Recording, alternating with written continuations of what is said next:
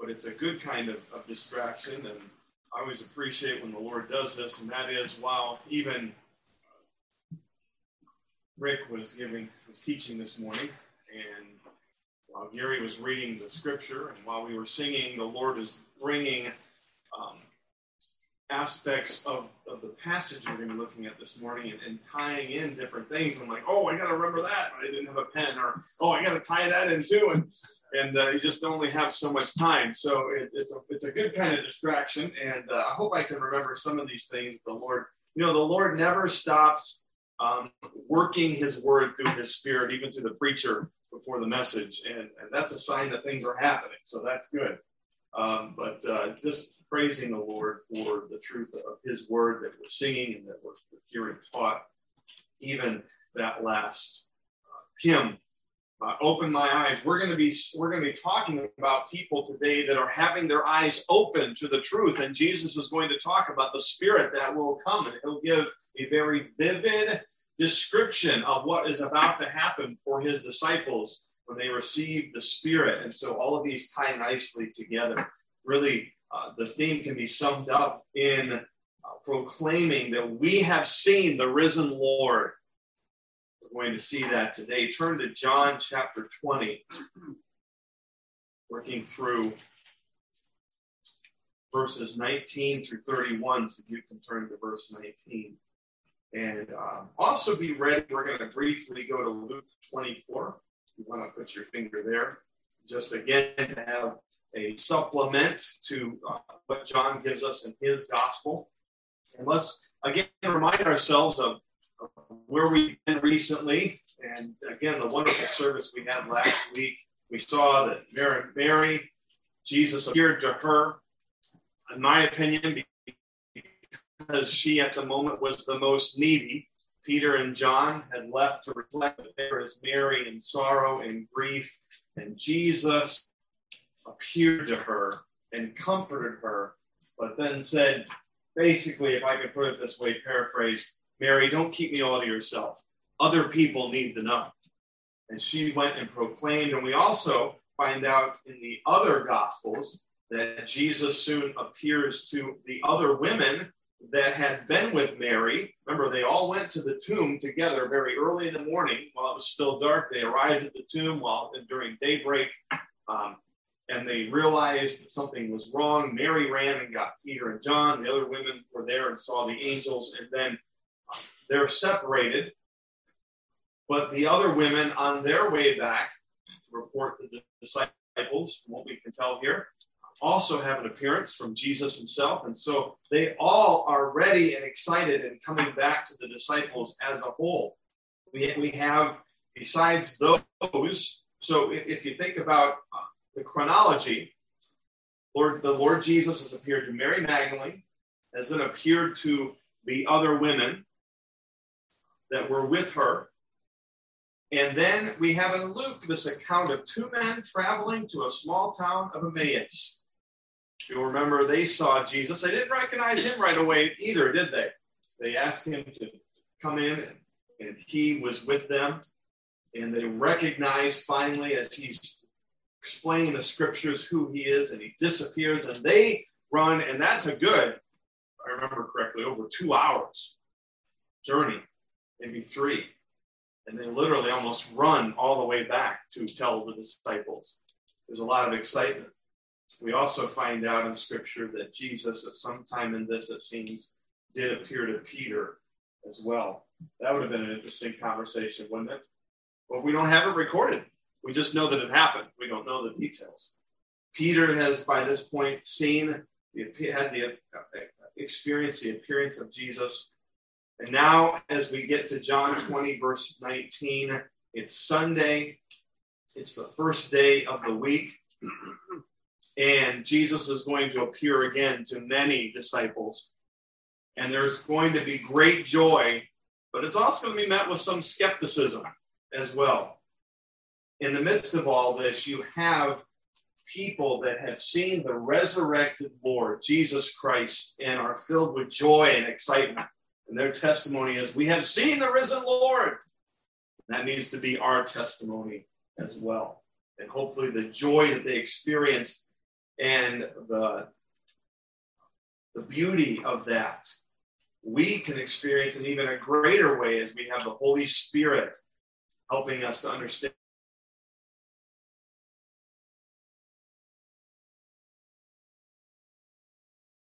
They've had a lot of failings, right? I mean, Peter's there. The other disciples, they all left him at some point. Even John, who was there again later on at the foot of the cross. There was a lot of things that he could have said in his first meeting with them, and yet there's no rebuke at all.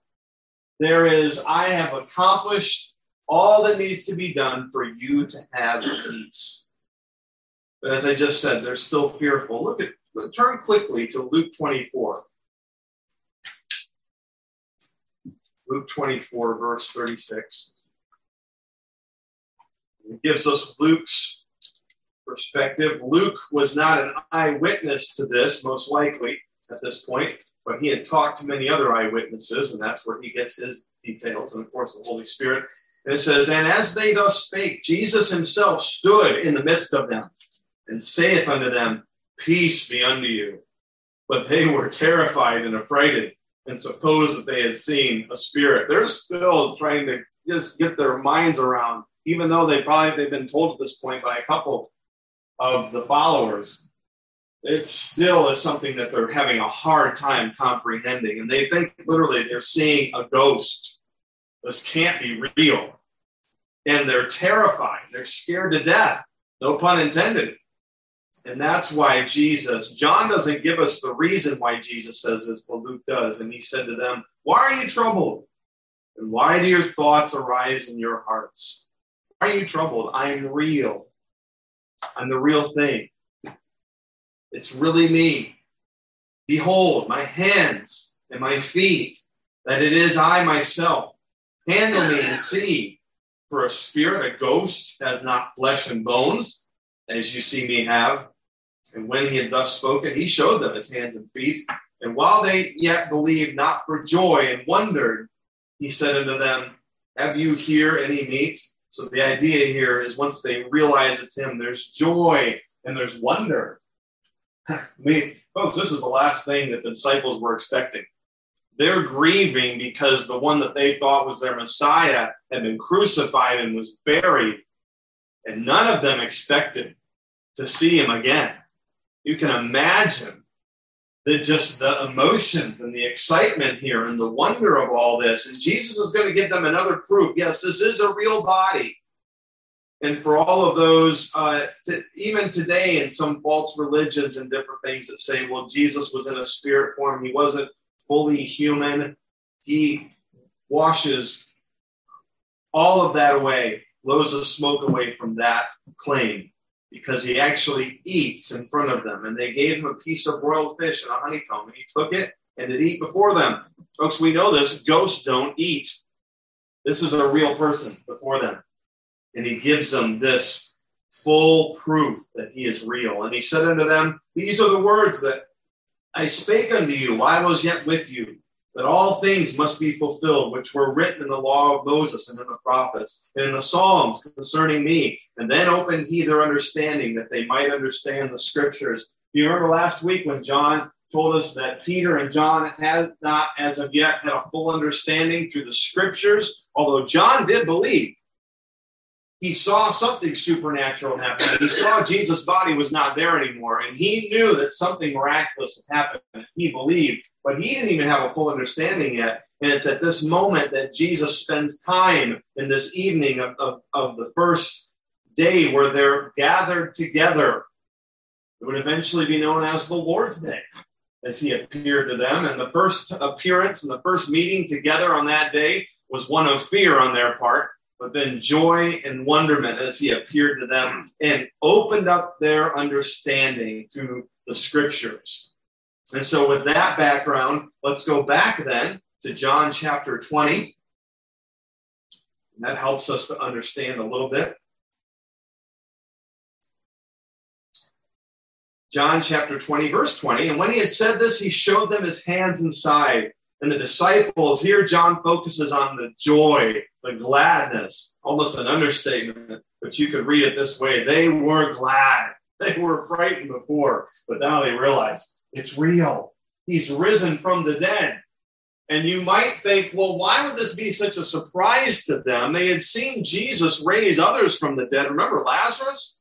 Remember the little girl, it was a little girl, and there was a son as well. They'd seen him resurrect others. But folks, most of these were all in sickness, and their deaths were more quiet deaths. And if you think of what they experienced as they looked upon the violent, awful, torturing, and death of their Savior, I'm sure that they looked on it with a sense of finality. No one in their minds, even if they never said this, no one could survive that. And here he is. The miraculous glory showing them, yes, here's the scars, and yes, I am renewed. I have my resurrected body. I am real, and they are glad, rejoicing in this. And what a beautiful moment that had to have been for them. And then we find from Luke, he opens up the Old Testament scriptures and says, see, here's where all this, and probably from Isaiah, probably from the Psalms, certainly, as we've seen. And it gives them further explanation. And then after he's done that, after he's provided them joy and understanding, he's going to give further understanding to commission disciples. He's not just going to leave them in joy of the moment, but he's going to say, now you need to do something with this, my followers. You are commissioned to proclaim that I am risen to others. Verse 21, Jesus said to them again, remember, here's that same phrase, peace be with you. He is impressing upon them that they can have true peace. Stop being fearful. Stop being scared. I'm here. I'm resurrected. And I have a job for you to do. As the Father hath sent me, even so I am sending you. Remember how he said that he had finished the mission of the Father? He completed, and that was a central tenet, a central focus of this whole gospel. Jesus continually mentioned that he had been sent from the Father. And even before his crucifixion, he said, I have accomplished the mission. And he certainly had accomplished the mission in his death and resurrection. And now Jesus is saying, I've accomplished my part of the mission, and now I'm going to enable you. You have a part in this as well, my followers. I'm going to send you forth to continue. The Father has a mission for you too, and for all those who would follow after them, which includes us. Jesus has a mission for us as he commissions his disciples here as well. As the Father has sent me, even so now I'm sending you. And now he does something that's very interesting and unfortunately is misunderstood many times. Really, we need to look at what Jesus is doing in this next two verses as a visual illustration that will help the disciples prepare them for the coming of the Spirit that would happen at Pentecost. Remember that? We have a description of in Acts with the flames of fire and the coming of the Spirit upon them after Jesus has ascended. This isn't a precursor or a first helping, so to speak, of the Holy Spirit.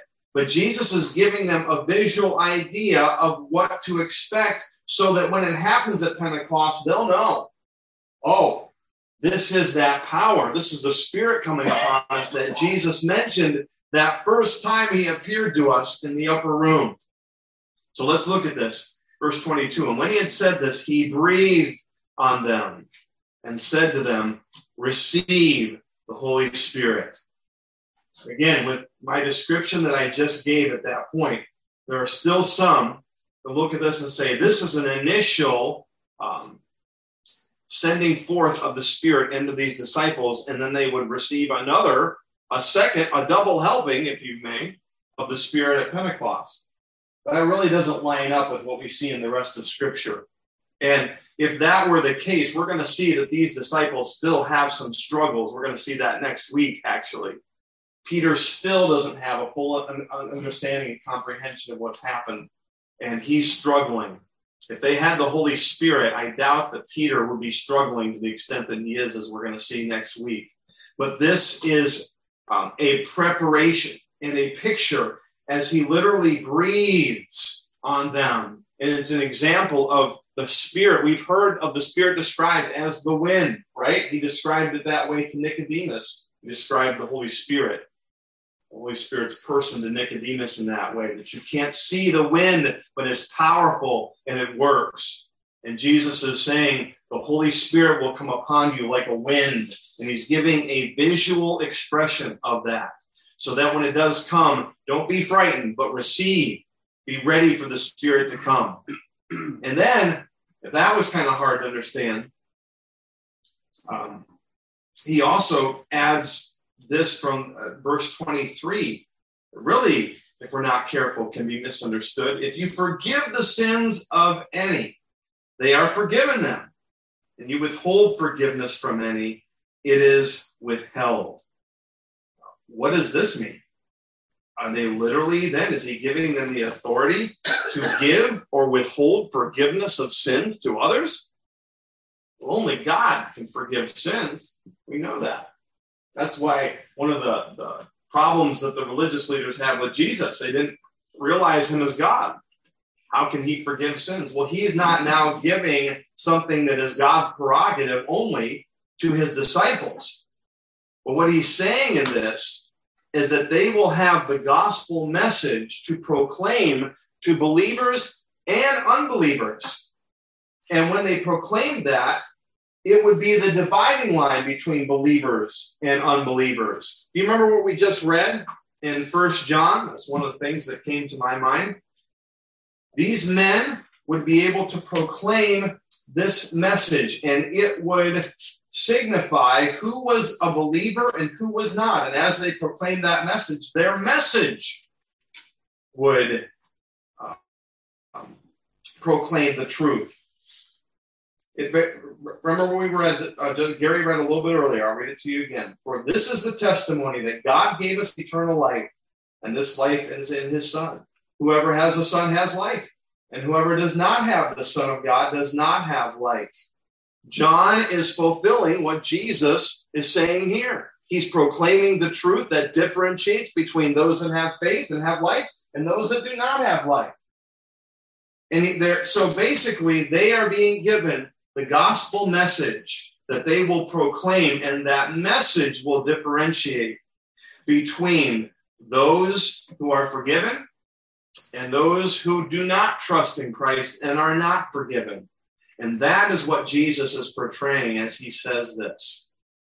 One commentator, Barclay, said it this way: this lays down the duty of the church to convey forgiveness to the penitent, the repentant in heart, and to warn the impenitent that they are forfeiting the mercy of God. That's our job. We give people the gospel, and we warn them of the results of not accepting and believing in Christ and accepting the gospel. And that is that they will not experience forgiveness. It is the commissioning to give the gospel message that will be the dividing line between believers and unbelievers, and it will make it clear. I hope that makes sense.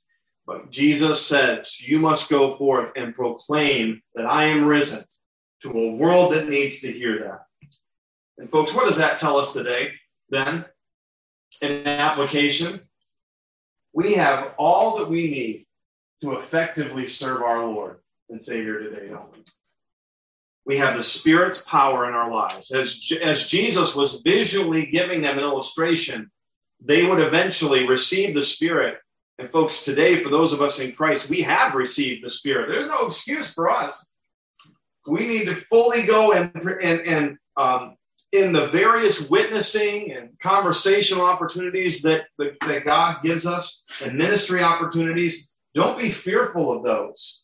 Don't think in your minds, well, if you think in your minds, I can't do that. I'm not qualified. I'm not ready. I'm not able to do that. Well, you would be right in one sense. But the point that Jesus is making here is that the power of the Holy Spirit will ready all of us for that. And they will have the Spirit to proclaim the gospel. You ever wonder how could those disciples who are so terrified, hiding behind locked doors, be as bold as they were in the book of Acts? It's the Holy Spirit working in them. And Jesus says he will come and you serve me. And he tells us today that we need to serve him as well. Another commentator, Leon Morris, said this: the charge is given added solemnity from being linked with the mission of the Son. Their mission proceeds from his. It is only because he has thus accomplished his mission, and indeed precisely because he has accomplished it, that they are sent into the world. If you ever doubt that you can do what God's called you to do, remember Jesus accomplished his mission, and that's all we need. We can accomplish ours. Well, the risen Lord brought joy as he commissioned his followers, but there were still some that need convincing.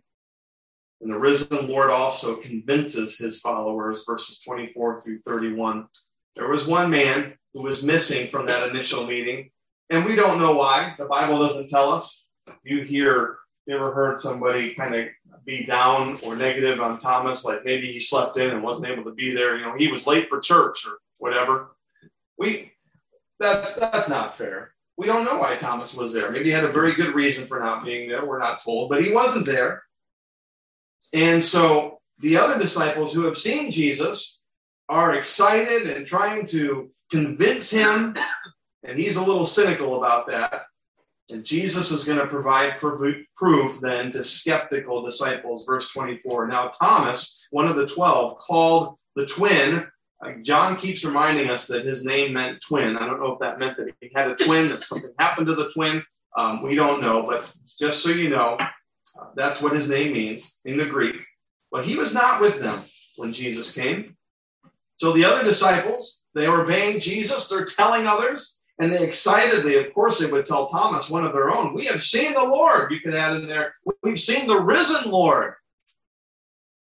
He's alive. And they're amazed and excited. But Thomas, not so much. But he said to them, unless I see in his hands the marks of the nails, and place my finger into the marks of the nails, and place my hand into his side, I will never believe. Now, I'm going to kind of come along on Thomas's side this morning. I think he gets a little bit of a bad rap, as we say today. We tend to refer to him as doubting Thomas. But in actuality, folks, if you look at the few things that we're told about Thomas in the Gospels, he has a good track record in a lot of ways of a committed, faithful servant. And we're going to see here in just a minute, he gives testimony of Christ that is remarkable. Well, let's ask ourselves this.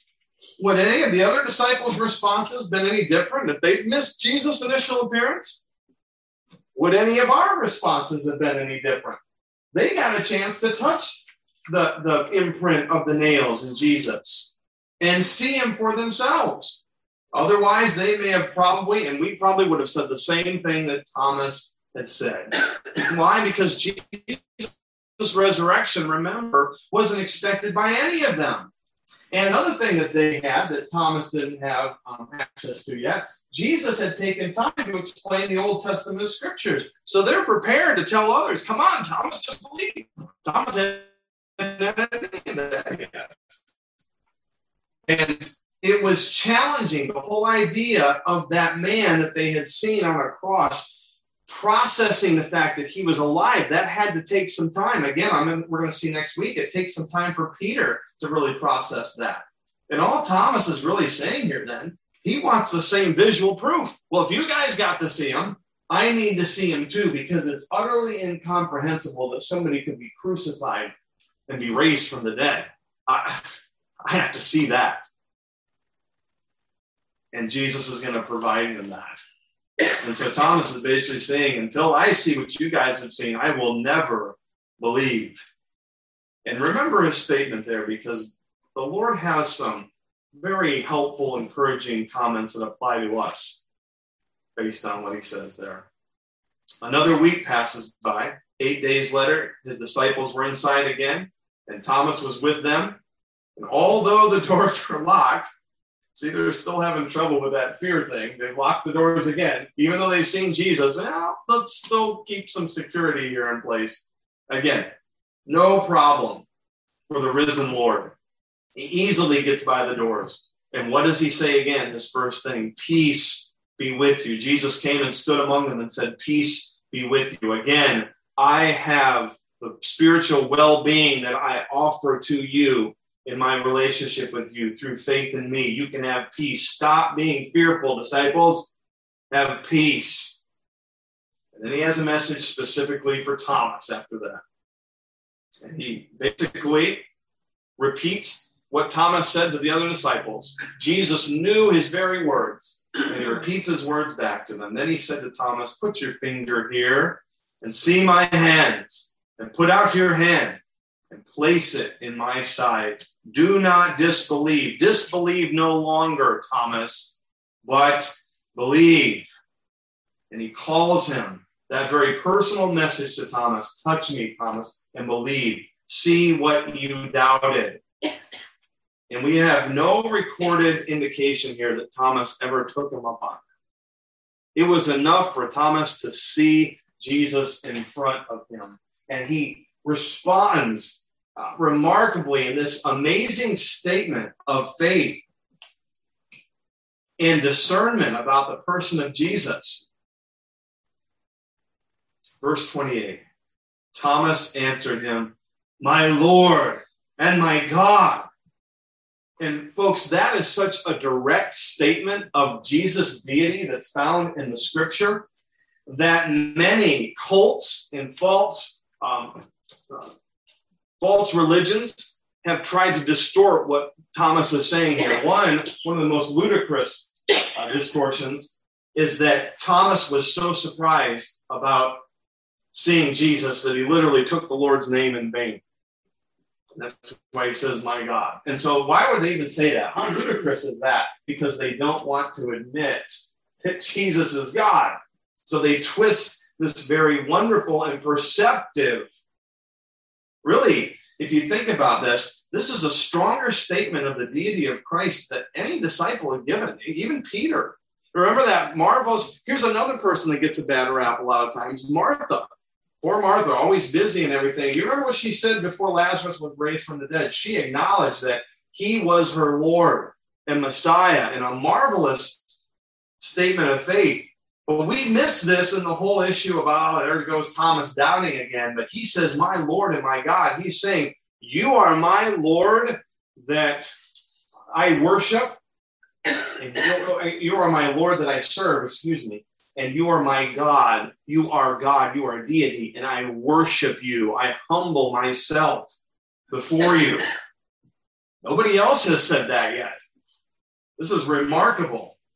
So just as a side note, whenever we think of Thomas, let's give him all of this is God working through him, right? Even as Jesus told Peter, God is giving them this understanding. But let's not be too hard on them. This is a remarkable statement. And then Jesus responds, have you believed because you have seen me? Blessed are those who have not seen and yet have believed.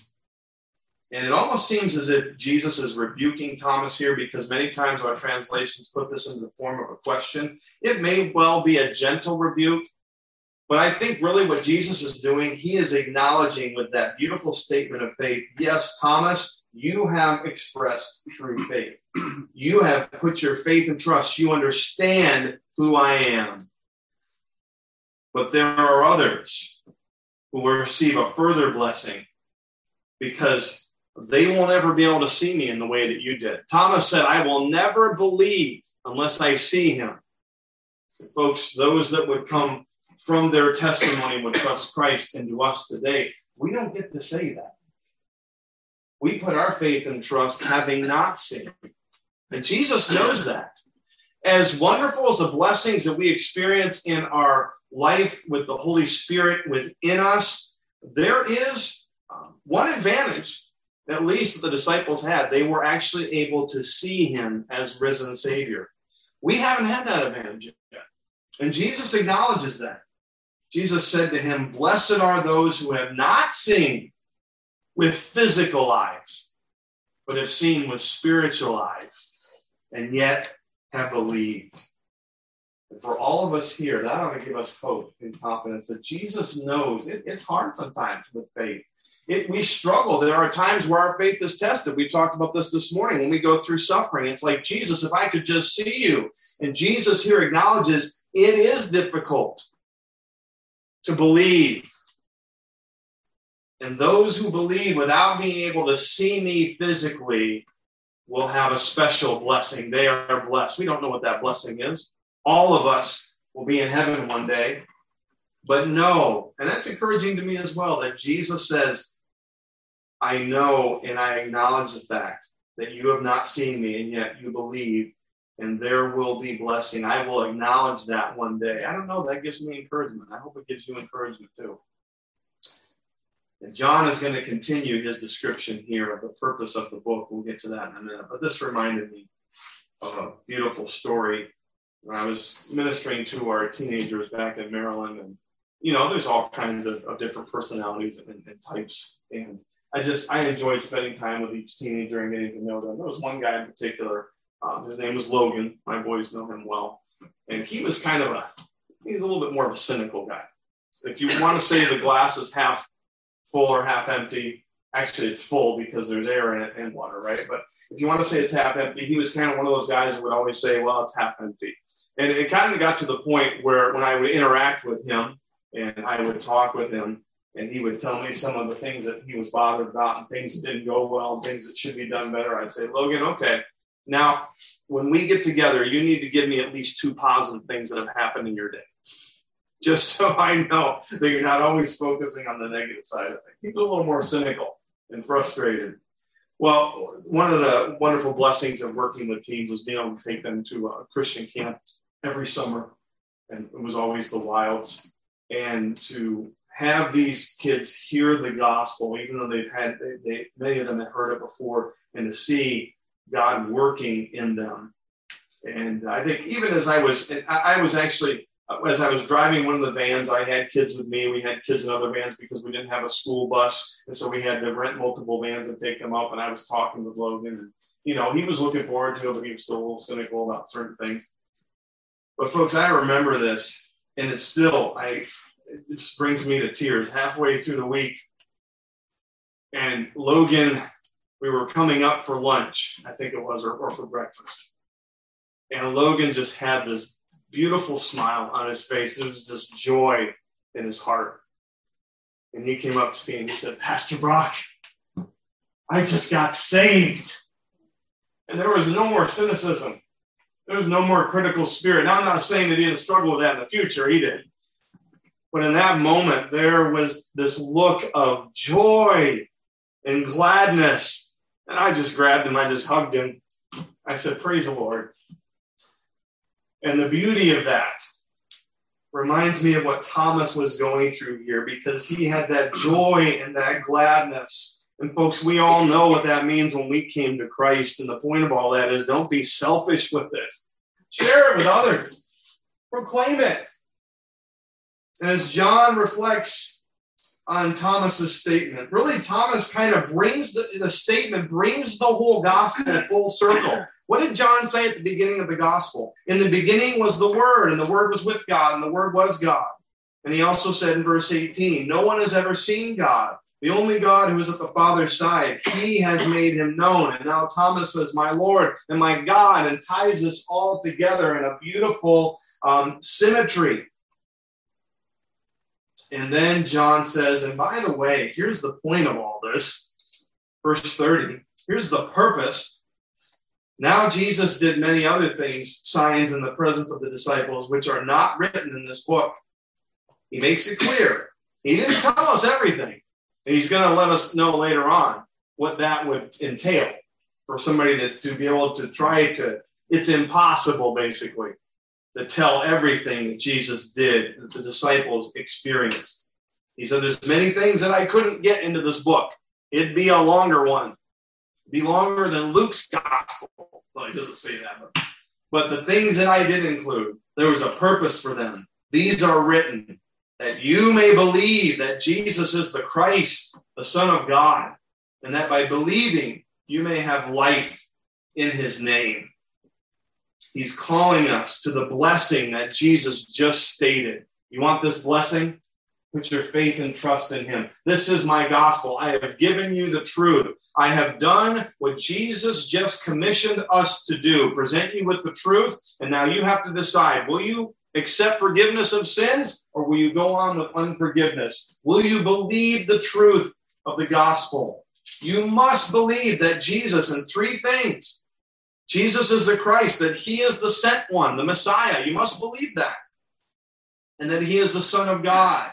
As Thomas did, you must believe that he is God and his deity. And many cults try to circumvent around that. And that's the reason they're a false message and a false gospel, because, folks, we have to believe that Jesus is God. That's a part of this. And then you have to believe as well that you may have life in his name. Another major theme that John continues to talk about throughout this gospel is that through Jesus we have eternal life with God, with our Heavenly Father forever. Forgiveness of sins and new life, eternal. Our new bodies, as we talked about this morning as well. All of this we have through faith in Christ because of what he has done. And John says that's the purpose. That's why I've written this. That's why you're reading this. So, folks, it is appropriate as we go out there and we talk to people and they're interested in God's word, and we say, well, read the Gospel of John. That's the purpose why John wrote it. And why the Holy Spirit inspired and worked through him to write this is so people would read this and believe. Now you think about this. We have a fuller knowledge of the gospel than even Thomas did in his statement. And we have the full canon of Scripture from John and others. John wrote the last book. He gave us, in an earthly sense, he capped it off, all that we need. So, what's hindering us from testifying of our risen Lord? Thomas is ready to do so. Mary, the disciples, John saying, I did it. You're reading it. Now you go. Believe. This is also for believers as well. Continue to have faith and trust in God's word and proclaim the risen Lord. That's our commission. Will we obey the words of Jesus? Father, thank you for this moving reminder of the joy that we have, and this exclamation from this confused and despondent disciple that erupted in that claim, in that statement, my Lord and my God. And we do the same thing. Those that have truly trusted Christ, we recognize Jesus as Messiah. He was the sent one, and because he accomplished his mission, we can accomplish what he calls us to do today, because he is God. And he conquered death and sin and that nasty devil. And he can give us what we need to proclaim him as risen today. So, Lord, give us joy today. Give us enthusiastic excitement for this message. Just point people to the gospel. We can point people to where they can receive forgiveness of sins or reject that forgiveness, and that's their personal responsibility. But help us to point them in joy and show on our faces that you don't want to miss this. Accept Christ as Savior today. Worship him as God. Serve him as the risen Lord. And experience life eternal that he promises for those who believe. Let our hearts be joyful, and let us gaze in wonder at these things and go out and serve you in the power of the Holy Spirit. And this we ask, we need your help, and we ask for it in Jesus' name that we pray. Amen.